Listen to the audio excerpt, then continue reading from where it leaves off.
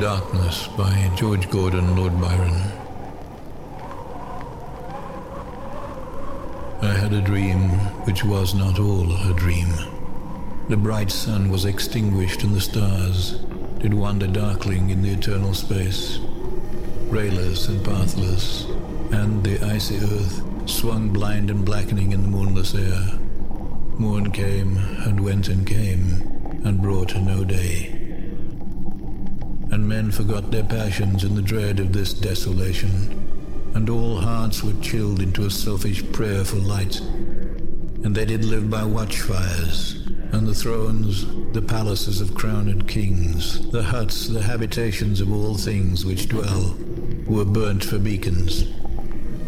Cities were consumed, and men were gathered round their blazing homes to look once more into each other's face. Happy were those who dwelt within the eye of the volcanoes and their mountain torch. A fearful hope was all the world contained. Forests were set on fire, but hour by hour they fell and faded, and the crackling trunks extinguished with a crash, and all was black. The brows of men, by the despairing light, wore an unearthly aspect. As by fits the flashes fell upon them, some lay down and hid their eyes and wept, and some did rest their chins upon their clenched hands and smiled, and others hurried to and fro, and fed their funeral pyres with fuel, and looked up with mad disquiet on the dull sky, the pall of the past world, and then again with curses cast them down upon the dust, and gnashed their teeth and howled. The wild birds shrieked, and terrified did flutter to the ground, and flap their useless wings.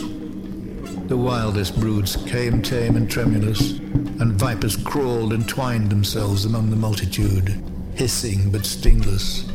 They were slain for food. And war, which for a moment was no more, did glut himself again.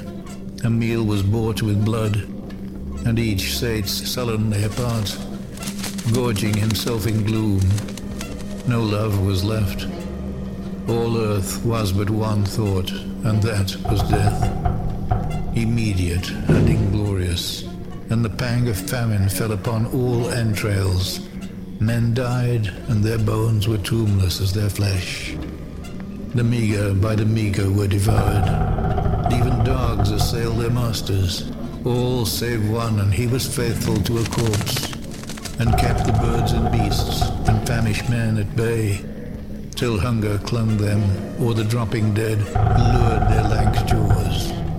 Himself sought out no food, but with a piteous and perpetual moan, and a quick, desolate cry, licking the hand which answered not with a caress, he died.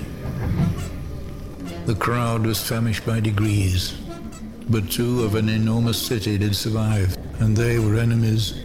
They met beside the dying embers of an altar place, where had been heaped a mass of holy things for an unholy usage. They raked up and shivering scraped with their cold skeleton hands the feeble ashes, and their feeble breath blew for a little life and made a flame, which was a mockery. Then they lifted up their eyes as it grew lighter, and each other's aspects saw and shrieked and died, beheld even of their mutual hideousness.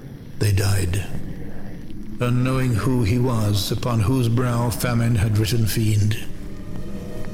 The world was void and populous, and powerful was a lump, seasonless, herbless, treeless, manless, lifeless, a lump of death, a chaos of hard clay.